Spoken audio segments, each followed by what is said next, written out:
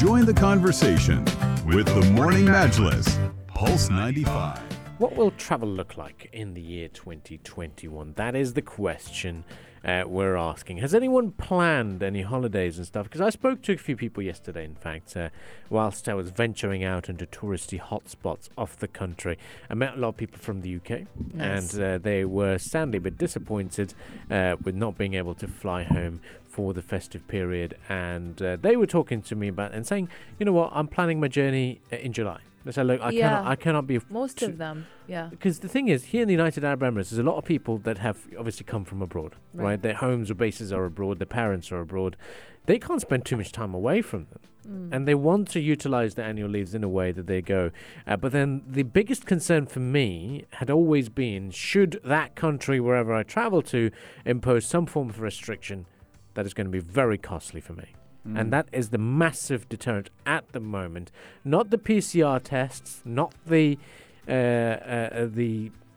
other regulations, maybe quarantining in a hotel for a number of days, the mandatory quarantine for 14 days, or that country stopping flights altogether. That is my biggest deterrent. Absolutely, and you brought up the cost as well. I mean, when you go to another country, it's almost like a business, like the whole getting tested thing, getting a vaccine shot. All those different logistics really make the thought of traveling to another country a lot harder to bear, at least for me. Yeah, it's funny that you mentioned the UK.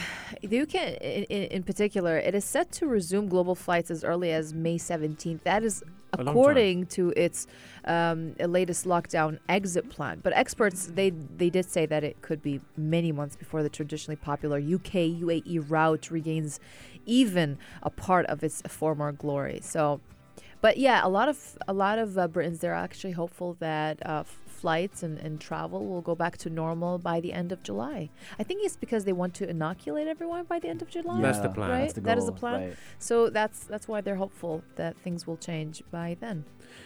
That's Next month, schools will be back in the UK? in the UK. Yeah, they say that. That's what they said. That's the question. And then in April, they have another opening. I don't know. I think Yeah. the restaurants maybe. The thing is, that's the idea, and a lot of people have the same sentiments. They say that. You know, it's not going to happen. Everyone knows. I mean, It all depends on the numbers. it all depends on the numbers because, Right. look, a country like the United Arab Emirates, we're a very young population. Yeah, we do have very strict, you know, when people fine you, we find, you know, there's a huge respect for authorities over here. Right. If a police officer turns up, you're scared. In the UK, it's a total opposite.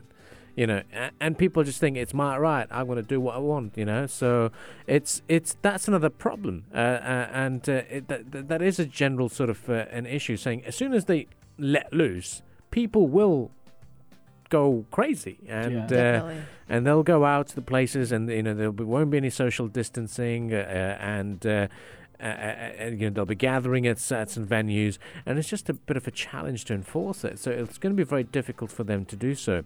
Boris Johnson did say that they are going to inoculate everyone by July 31. But for us, it's very important that travel does resume, because at the moment we saw in the United Arab Emirates, we tested the your face is your passport thing. Right. That you just go in through a smart tunnel. You don't need to show your passport. You limit the contact. So I think that will be the future of travel.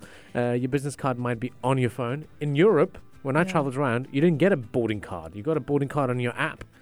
You use your app because saving paper. Right. So I'm guessing this is what's going to be the future of travel. Your boarding card's going to be on your app. Your passport details, everything will be And your on COVID-19 vaccination passport, that's like the new thing now. Yeah. Maybe that's going to be the new norm as well. Yeah, it definitely will. Yeah. Definitely will. It's like, are you vaccinated? Get in. If you're not, stay where you That are. was one of the reasons when Sharjah Broadcasting Authority did the vaccine drive. That was one of my biggest motivating factors. I Right. knew that eventually we will need it. It for will be the- mandatory. Yeah. So I'll get it done because, you know, obviously the HR department's done well to organize it, and there's a huge push from the wise leadership to get their vaccine drive done. And so why not take part in it? And I knew there might be a time when there'll be no more appointments, and this is That's right. It did happen. yeah, and it did kinda happen. happen. So But yeah, 2021 is actually, it's set to become a transitional year with a long and bumpy road ahead to recovery. Why is that? Meaningful progress on a travel rebound. It hinges on many factors. It hinges on the speed of vaccine distribution, the ability to restore passenger confidence, the availability of state aid, accessing to financing, standardized government policies, economic recovery, and also containment of the unpredictable virus, and also you never know the viruses that may come ahead. Yeah. We have so many new viruses, and that's true. not just the mutations, the new viruses that might come out. You never know. You know what I mean? It's that uncertainty makes it really hard to plan travel Exactly. ahead. I mean, back then you'd plan travel. Okay, in the summer I'm going to go 6 months from now, however long it will be. But now everything is so last minute. If I'm going to go somewhere, it's going to be a last minute call. Exactly. It should be last minute. And you never know what's going to happen These either. things are so vague now. Yeah. Pretty much. And to there will be some calculate. silver linings for sure, Yeah. including Yeah. the introduction of digital health passports, as we just talked about.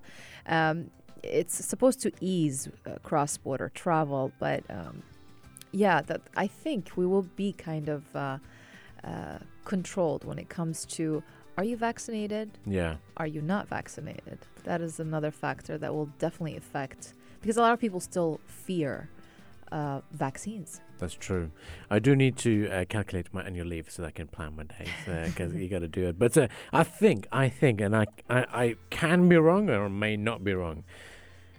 For the time being, it's not been a very interesting time to travel because the weather's been amazing here in the United Arab That's Emirates. so true. But as soon as summer hits, I am pretty sure majority of the people saying, no, I'm going to stay here, I'm going to do my staycation, are going to flee. They're going to say, I'm leaving.